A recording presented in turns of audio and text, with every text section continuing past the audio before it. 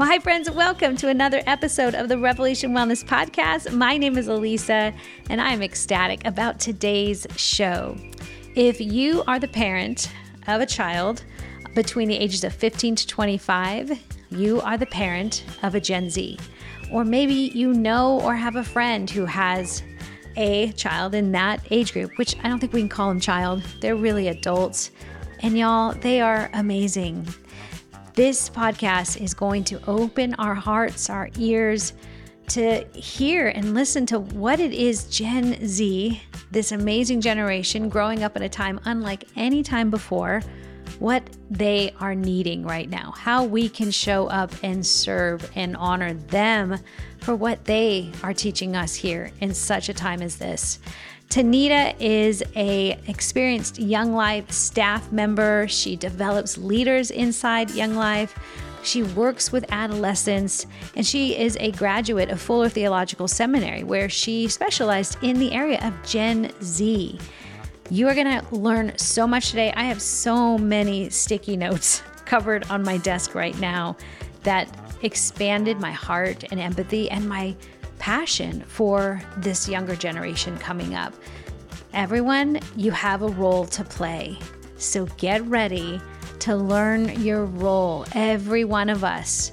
And you're probably going to encounter a Gen Z somewhere today. And as Tanita said, probably in a coffee shop or in some job or role that they are helping you or serving you in life with. Acknowledge them and listen and lean in. This is the way we become a body built up here on the earth. There is no junior Holy Spirit. They have something to teach us. And I love that Tanita shares with us what we can do to pour back into them as they pour into us. This is the gospel. We are all in this together. Before I let you go, don't forget the Body Revelation. It is available for you now. My latest book, The Body Revelation, Physical and Spiritual Practices for Metabolizing Pain, Banishing Shame, and Loving God with Your Whole Self, Connecting to God with Your Whole Self. This book is for you if you are someone who feels stuck with a body that seems disappointing, never seems to add up, or if you feel stuck in your body, meaning you know what to do, but you just have a hard time to do it. And it might not have anything to do with food or exercise. You can't get yourself to live out the faith that you believe. This book is for you. You need a body revelation. God wants to speak to you, and you bring your body with you. So you can swipe up on the show notes, get the book, be blessed, give us all the feedback and your insights as you read through that book.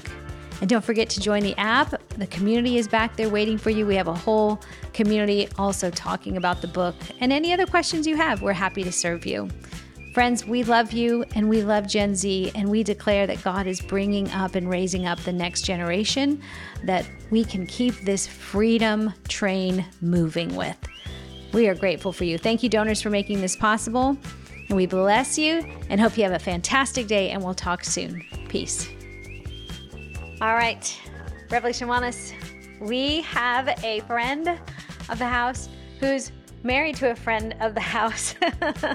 Revelation Wellness, if you've ever seen any of our videos that have been created, they have been created by this guest husband. Tanita Maddox is here, and she is going to be talking to us about Gen Z. So Tanita, welcome to the Revelation Wellness Podcast. Thanks for having me. It's fun to get to see and be with the folks my husband was with all the time. Spends a lot of time with. How many plane trips has that man been on now since you guys moved up to the Pacific Northwest? Yeah. So what's it like being married to a cameraman? Oh, it's so fun. He's the creative side of our family. So I am the structured, organized, and he keeps things creative and beautiful actually in our home. He's so good at what he does. Just want to take a moment. Ashley, at some point, have to have him on the show just to give us his goodness about what God does in using film. It's so good. But we knew for a while now, Tanita, you have been working in the Young Life community for how many years?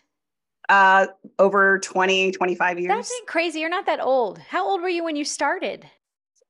I mean, I'm counting when I started as a volunteer leader. I was 18 years old when I started as a volunteer leader. Yeah, I'm that old. Wow. So Young Life, when you're 18 years old, take us back there because at that point, what generation are you at 18 years old? I'm a Gen Xer. That's who I am. That's me too. Yeah. Mm-hmm. Or no, am I Gen? Yeah, I'm a Gen X. I'm Gen X. So were you walking with the Lord at that time or so Young Life clearly snatched your heart and you've been walking with them for a long time. Yeah, I tried to avoid becoming a Young Life leader. I got to college and thought, Young Life, that's so high school. I'm in college now. And I literally ran into cut a corner of a building and ran face to face into someone who had, we'd shared a bus on the way to Young Life Camp when we were in high school. Wow. And he's from the small town of Wickenburg. And he said, hey, Tanita, we exchanged pleasantries. He invited me to a Young Life barbecue. And I told him I was in high school. I'm in college now. And then he got this desperate look on his face. And he said, you're the only person I know in this entire campus. Would you just please come with me? Oh. If you hate it, 20 minutes, we're out the door. I just want to go. I don't want to go by myself. And, famous last words. I got involved with a Bible study as a freshman that turned into leader training. And before I knew it, I was leading middle school kids in Flagstaff, Arizona. And what was your faith prior to that time? Did you have a faith or was it? I did. I owe the fact that I got to be raised in a home that professed Christ to Young Life. Young Life is where my dad became an active believer in the Lord. My parents were volunteer Young Life leaders. Oh my gosh. Yeah. And then no wonder you're like, I'm not doing that. That's them. I'm carving my own way. Right. Yeah. But it's the place where I saw my friends in high school come to know the Lord. And it's a place where my faith got its legs and feet and hands in practice. So it is where I continue to be drawn toward closer to the Lord. And when people say, why Young Life? Because there's two reasons. One, because that's the way Jesus has used this organization to get to my heart and my life. And the second is because I watch adolescents go from death to life in front of my eyes. And that doesn't get old. I see it in your eyes. I see you tearing up. You're making me tear up because I see that what we do in Revelation Wellness, even Ashley will tell you, you've seen the video. Yes. Older people that, at some point, even in their hearts, maybe there's arrested development in their youth and just shut down. And they come back alive. We've actually been told, Revelation Wellness people who are involved with Young Life have said, you guys have a lot of Young Life-ish stuff to you. There's the embodying and the activity and the physical and then the gospel, and you kind of wear them out a little bit. And then the gospel's ready to be received in a way.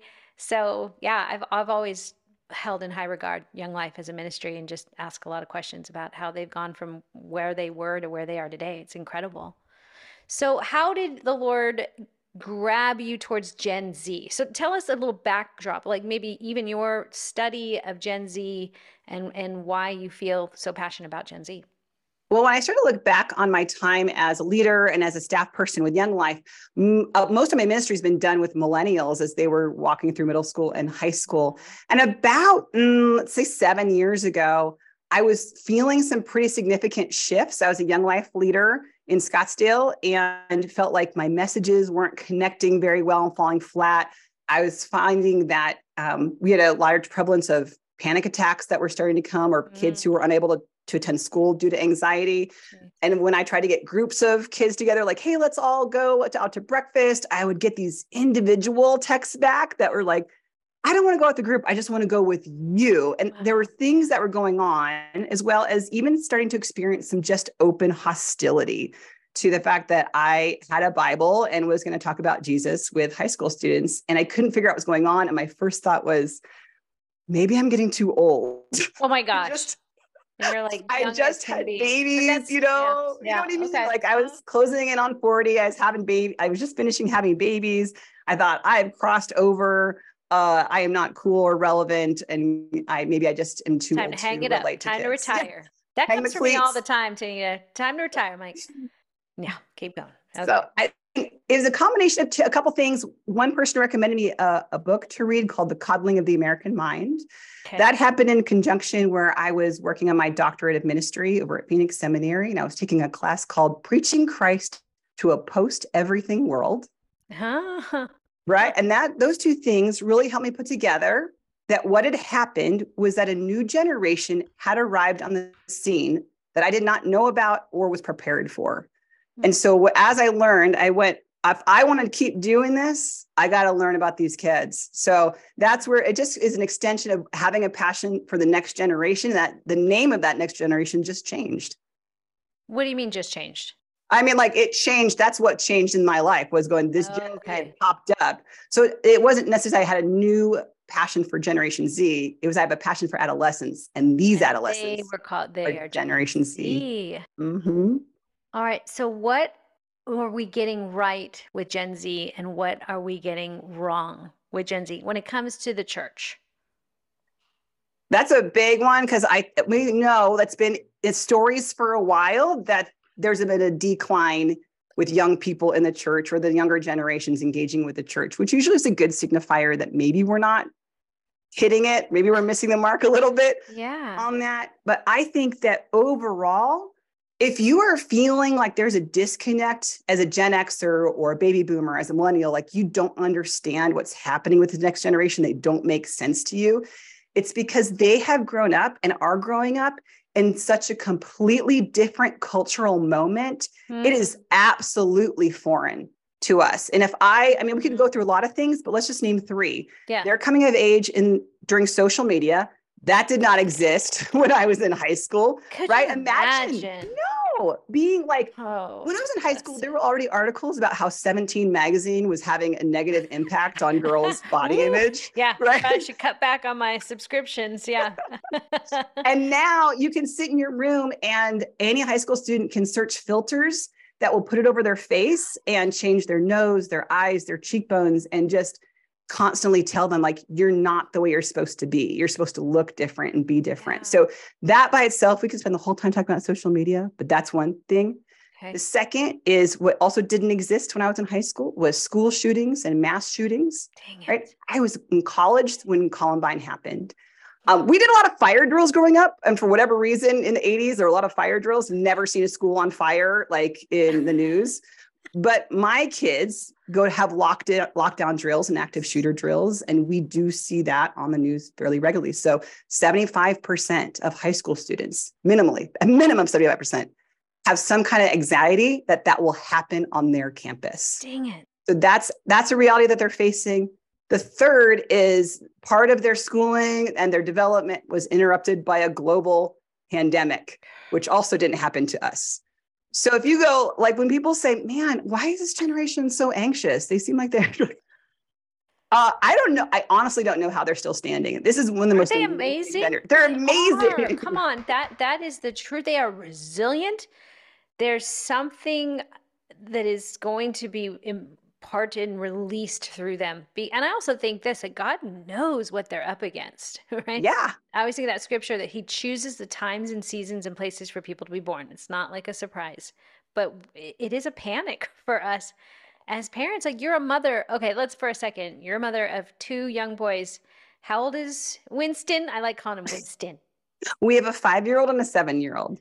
7 and 5. Do you like what generation? We don't even know what they'll be. Like, what do they call what right? They started up at the beginning of the alphabet again. So alpha. So when X, Y was millennials before, right? They got renamed millennials, then Gen Z, and then so alpha. Your kids are going to be Gen Alpha. Mm-hmm. I mean, do you get like, wow, what will it be like for them? Yes, all the time. And we joke about the impact of how they're being raised because their mom is a generational researcher. So I can see all these things that have happened. And so it is impacting the decisions we make in our own home for sure. All right. So back to what we're getting right and wrong in the church. Yes. Based on this, what they're growing up in, what are we getting right? What are we getting wrong? Well, so 73% of our Gen Zers would like to turn to members of the older generation for important conversations, for difficult conversations, and for guidance. 3/4, right? Yes. And why that's so shocking for folks is because at the same time, in the same breath, you can say, and 71% of Gen Z feel like older generations do not understand what they're facing or the pressures that they're under. So they're frozen. The people you want to go to and talk to, you are worried that you will feel worse because they don't understand you. And so I think the first thing we do as the church and as older generations is say, you're right. I don't understand. I can't say when I was 15, back in my day, the actual answer is I don't understand. And wouldn't the next thing be, tell me? Exactly. Yeah, I want but to know. I want to. Yeah. I want to know. Tell me. And the number one thing I hear from our kids and our Gen Zers, right, which are now our young professionals, is I wish someone would just listen to me. I feel like no one's listening to me. Wow. But the problem is, and we'll have older generations who say, I am listening. You're not saying anything. But the thing is they're expressing themselves and communicating in different ways than previous generations have. And so we've had to learn how to adjust our listening ears to hear what they have to say. And so when our church is continuing to teach things that kids aren't asking about, answering questions they're not asking about, prioritizing parts of the gospel message that isn't important to this next generation, at the same time not answering the questions and the concerns that they're asking, then we end up with a further disconnect. That's why the gospel then feels irrelevant, because you're not answering what's important to me. And what is important to them when it comes to the gospel? What resonates with them, or they want to maybe talk about more, have questions? What is it for them at the gospel? Yeah. So one of the key questions I find myself answering with kids is, because of their context, because of the messages they're getting from social media, from older generations, from the media. I mean, you can just do a quick survey of any Gen Zer and say, what do you hear about yourself in the media and from older generations? What message? And then you can say, well, what messages are you getting from social media? What messages are you hearing about who you're supposed to be? They're now constantly walking around asking the questions, am I enough? And I put in parentheses, to be loved and to be valued, to be seen, to be understood. Am I enough for you? Because the message they're getting constantly is that they're not. And in the context of cancel culture, they're terrified. Like, what they're also hearing is, and you cannot make a mistake. So you're not enough, but we demand perfection from you. I'm anxious. Just all these things you've already listed out. I mean, it's a good zoom back. And I know this. I have two Gen Zs myself. And I know that there's just so, I think sometimes I get so overwhelmed by it that I bury my head a bit. So it's good for me to pull back and listen to you very, without any judgment, just to say, this is what it is. How do they not walk around with so much anxiety and feel trapped? Absolutely. Right? You go, oh, I don't know how you're a functional human being with all these things. So if you're walking around and you feel like society is saying we demand perfection and you're never going to be enough, then think about how we get to enter with the good news of the gospel in that peace, with a God who loves them as they are, who says, like, of course you're not perfect. That's why we rely on the perfection of Jesus Christ, who says he decided you were worthy of this and made a plan before you were born. Because he already had decided you were worthy, you were valued, you were loved. And then you get to walk in the grace of that, of going, perfection is not demanded of you. It's not expected of you. And it's one thing to say that, but then we have to show that. Yes. Right. As adults, or as the ones ahead, to humble ourselves, or to be willing to take the time, or whatever it is. And I think for some of us, and maybe, and I know this is my own stat because I have two Gen Zs, is I see what they're up against.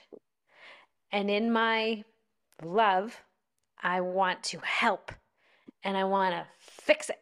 Or yes. I want to no, and put up those very structured, if you just stay within these guidelines, then, yes. It's ridiculous. Meanwhile, I teach this stuff to grown adults. Don't shit on yourselves. Don't, we do put pressure on them because we love them. We don't want them to suffer, but they are suffering. So the real thing they need is just someone to sit with them in it. I have found with my child, with my daughter especially, and my son, that if I just listen, literally listen, and not try to fix things, and be a presence that's grounding for them, because anxiety spins us into the what ifs. But if I can just be constant, my love's not changing. Your father and I love you. Doesn't matter. It's not on your performance. It's not on, what you can do, how you look, all those things. But then also when she does come, when I say she, because my daughter probably is the one that really challenges me the most, when she does come crying or she does come upset and she does come anxious and she does say things, I'm like, that is ridiculous talk right there, right? They're just spinning in their own heads. Yeah. I can't get caught up in that vortex. I've got to just hold and be able to love her, listen, validate what she's feeling and not try to fix it. Which that must be incredibly difficult because your emotions are intertwined with that, Oh, right? Like everything's heightened for you at the same time they're heightened for your child. yes, yes. And I mean, I'm with the Maddox family.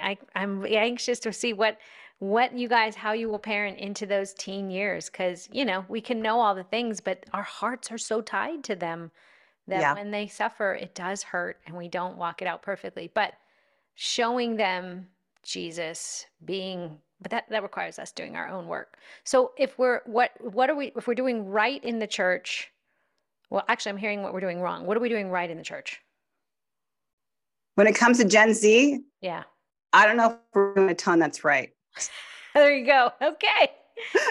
Because here's the thing, if you survey, and not you, but it's like there's a lot of surveys out there, both from faith-based surveyors and researchers and non-faith-based. And when you combine them all together and put them in front of someone, here's how Gen Z views Christians: intolerant, irrelevant, hypocritical, out of touch, judgmental. Like these are the words that they're using to describe the church and its members.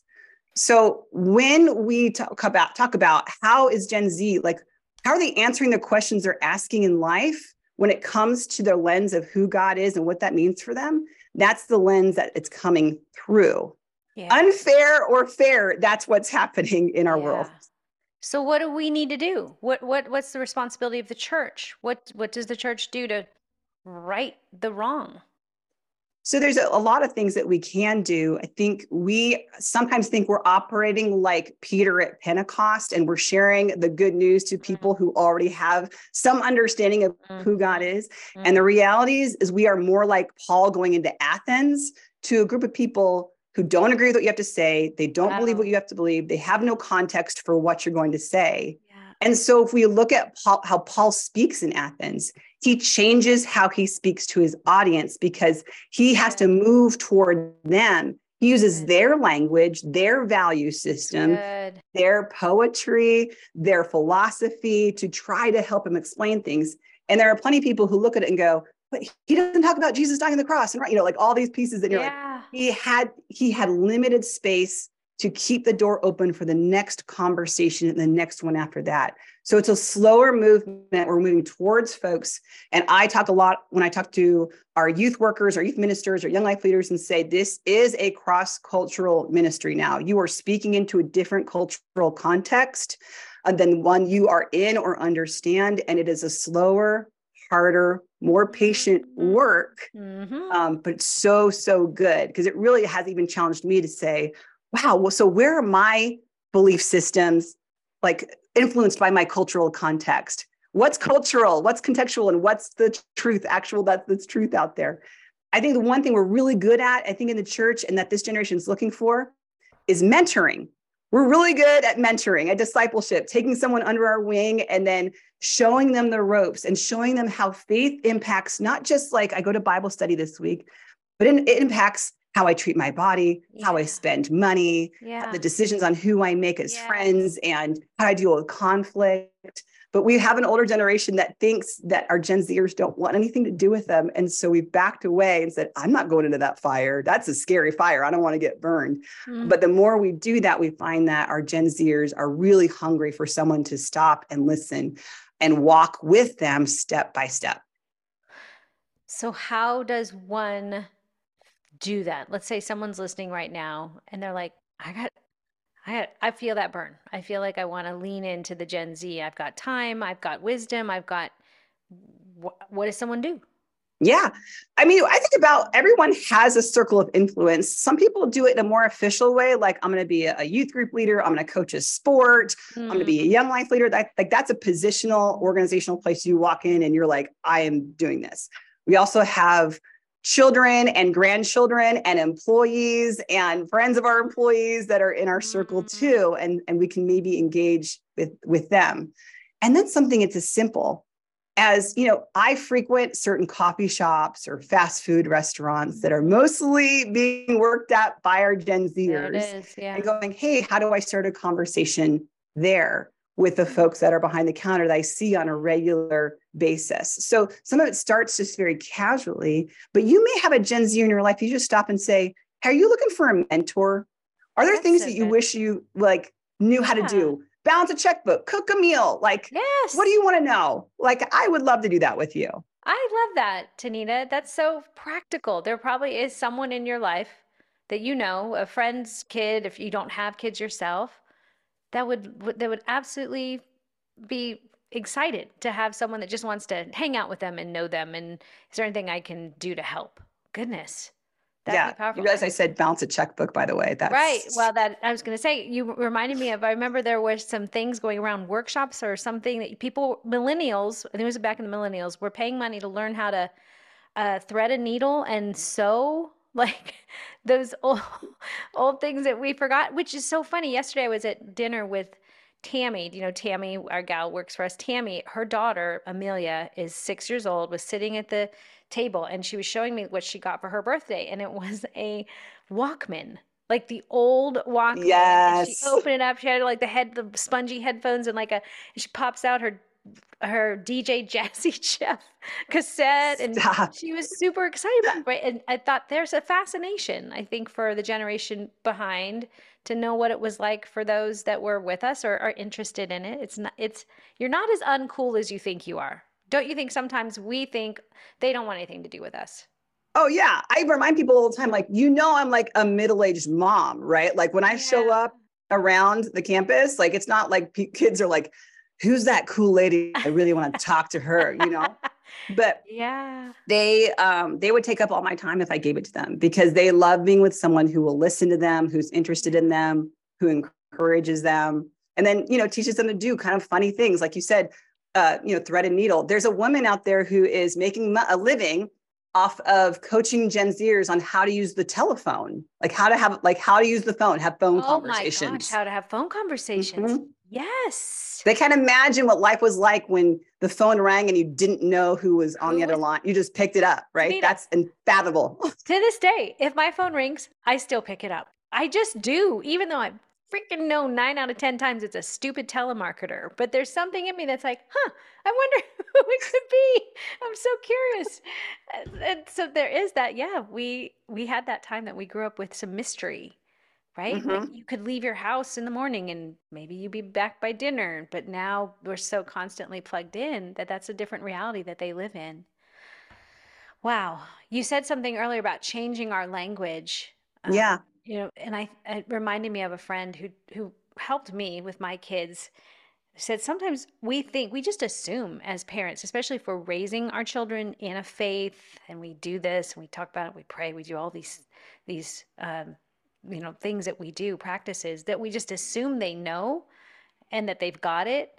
Where a friend of mine said, Elisa, help me out one day when I started to think about the fact that I needed to treat my kids as if they were sinners, which sounds terrible, but they don't they're not saved until they make that choice, until it's really theirs and it's on fire for them. So until that point, it's like living with people that are from Athens in a way, to some degree. If you just assume they know what you mean, are just going to do it, then you'll be very disappointed when they don't. So I love that when you mention that, to kind of speak to them as if in their language. What are some things that we can do to learn more about them, to open, an empathy and understanding more about our Gen Z? I think starting even with that question we talked about earlier, if you ask your Gen Zer in your life, what are the things you hear about yourself or your generation from older generations in the media? What do you hear? I have used this question a number of times. I've asked a number of our Gen Zers, and I can tell you that not one positive word comes back from their mouths. What they're hearing overwhelmingly are negative messages about who they are. Fragile, weak, over emotional, entitled. Yes. Mm-hmm. And I say, those kinds of words don't create change, they create distance. So when we start to listen and they say these things, it's heartbreaking to me because we're charged with raising them. And that's what they're hearing from our older generations. But when they say those things, we get the opportunity to then change that message. Come on. Say, that's what you're hearing about yourself? That's not true. Here's what's true about you. So it opens the conversation by allowing them to talk about their experience, what they're internalizing and hearing, and then opens a door for you to speak a different vision over them than what they're receiving. Their world of influence is so different than us when we were growing up because we were influenced by the people in our direct geography, mostly, who was around us. Yeah. And because of their global connection, they have way more voices in their life that are speaking into them constantly besides their geography. And so it really is learning to understand that thing that's going on. One of the key questions that takes some space to answer. So it could be writing a letter, or it could be just, I want to take you on a one-on-one date. I want to ask you this question. I said, what do you wish adults understood or cared about? I'm going to ask and then let them talk. What do you wish we don't understand something we don't care about? What do you wish it was? And let them talk about it. This is a highly self-aware group of folks, and allowing them space. If they think you're going to listen, they'll share the real stuff that's going on in their life. So reminds me of lately with my daughter Sophia. We've been doing little podcasts for like our RW Plus subscribers for more of a select community. It doesn't go out into all the places. So Sophia has fun because she loves to talk, and she'll be like, "Mom, let's do a podcast." I'm like, "What do you want to do? What do you want to talk about?" She goes, "Let's talk about my questions I have about the Bible." I'm like, "Okay." So, but there's a part of my heart that's like, "Oh, maybe people think she's, the questions could be she's lost." And I felt myself wanting to protect her. I'm like, you know what? No, these are valid questions that if she's asking, and she's raised in a home, there's probably a lot more asking it. So we have to be really just relaxed, older generation. like we're just uptight and we're trying. Again, I think it goes back to we want everyone to be all right and walk that fine line. But if we could just relax and let them be, we learn so much. I learned so much when she just opens up and just talks. Yeah, because sometimes, like you said, we think we're speaking the same language because we're using the similar words, and we're not live in the same home. Yep. Yeah. So I even talk about the idea of truth and going, you have to understand that every generation is a different relationship with that word. And when older generations talk about this is truth, we hear like, isn't that good? You can rest in that. You can build your life around this because this is true. That's good. It's an anchor point. This next generation has a totally different relationship with truth. So when they hear that this is true, what they're hearing because of their context and their culture is this can be used to oppress people, to exclude people, to judge people.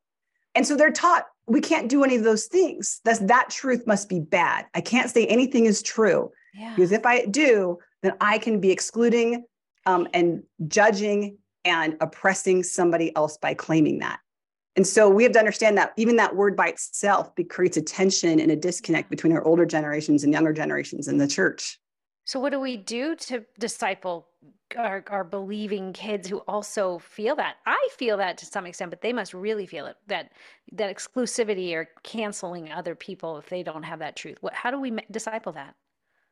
I think it's a long, slow work. And I've been working with this with my own high school group over the last year. And it's still like, it's, only inch deep. It takes a long time for things to work their way through. One of the bigger things we talk about is that truth is not the problem. Truth detached from love is the problem.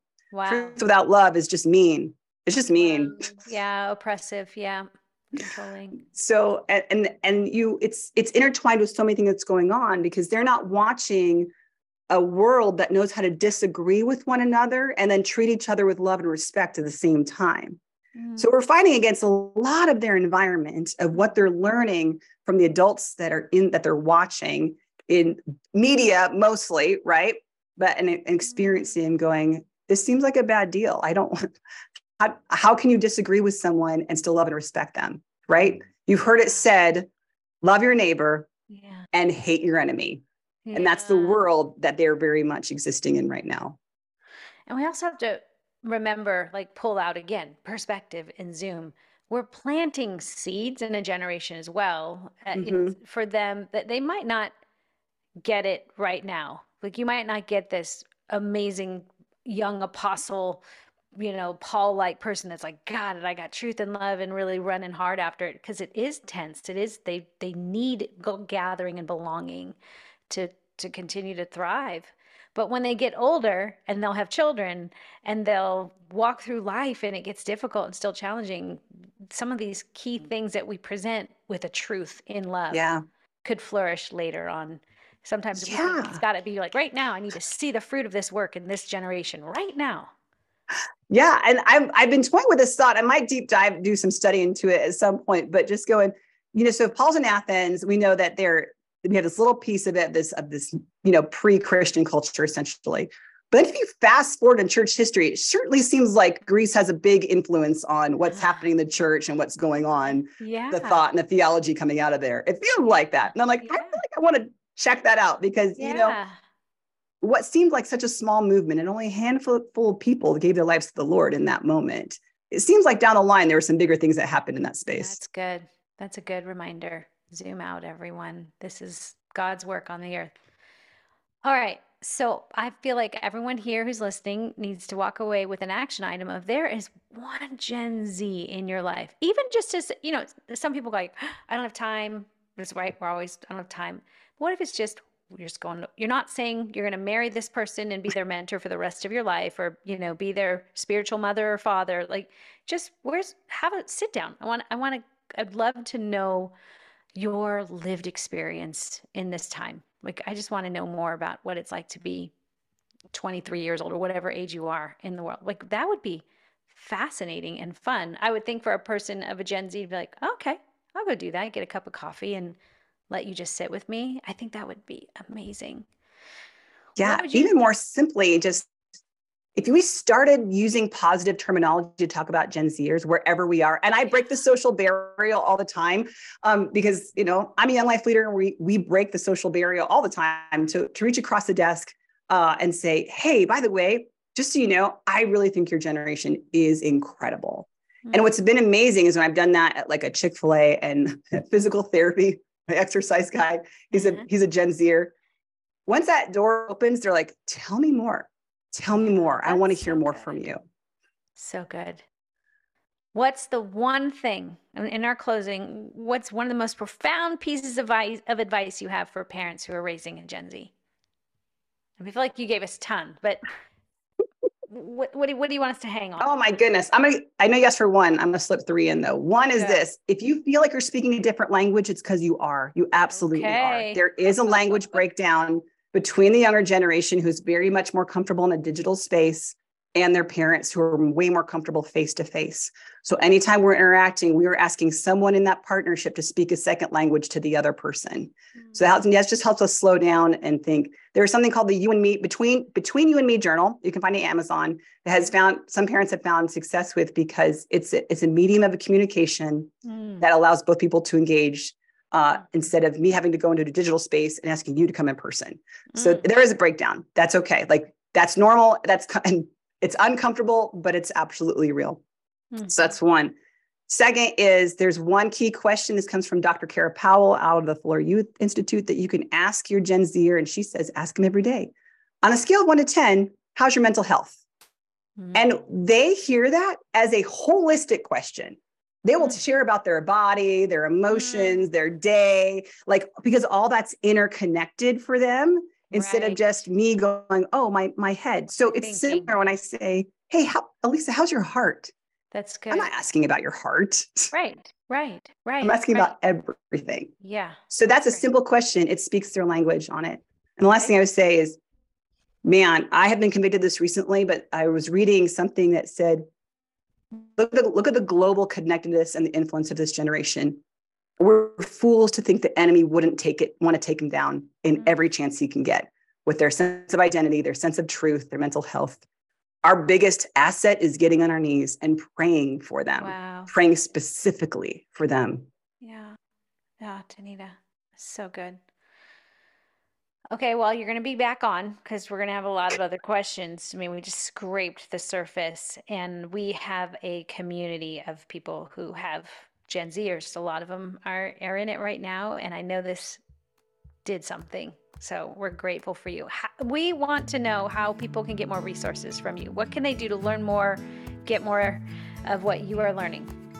Yeah, I have a website, TanitaMaddox.com. It's just my name, and people can reach out to me there. There's links for other resources and podcasts and videos and stuff, content that I put out, as well as to sign up for a newsletter in there. You can message me through there, and more than happy to share other resources. There's great people doing work in this space. I mentioned Dr. Kara Powell, Dr. Sean McDowell. They're very, very helpful in understanding what's going on. Okay, you guys, we'll put that in the show notes so you can swipe up and get right to her website. And I just want to thank your friend who was in Wickenburg, who invited you to go and was like, please just come help me out. Just come help me out. Not knowing that would change the entire trajectory of your life, which then you met your husband. And then I knew Renee. Renee knew your husband. He knows Revelation Wellness. And here we are. Isn't God cool? I'm so grateful for your ministry. I think it's more important now than ever.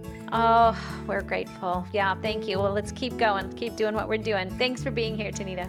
Thanks for having me. Friends, we hope this episode blessed you. And if you love it as much as we did, would you share it with a friend? And be sure to swipe up on the show notes. You will find all the links mentioned in the episode. Let's keep the conversation going. You can leave us an audio message and tell us how this episode sparked something in your heart. We would love to hear from you and hear what you think. Thank you for being here, and be sure to connect with us soon in all the places. Peace.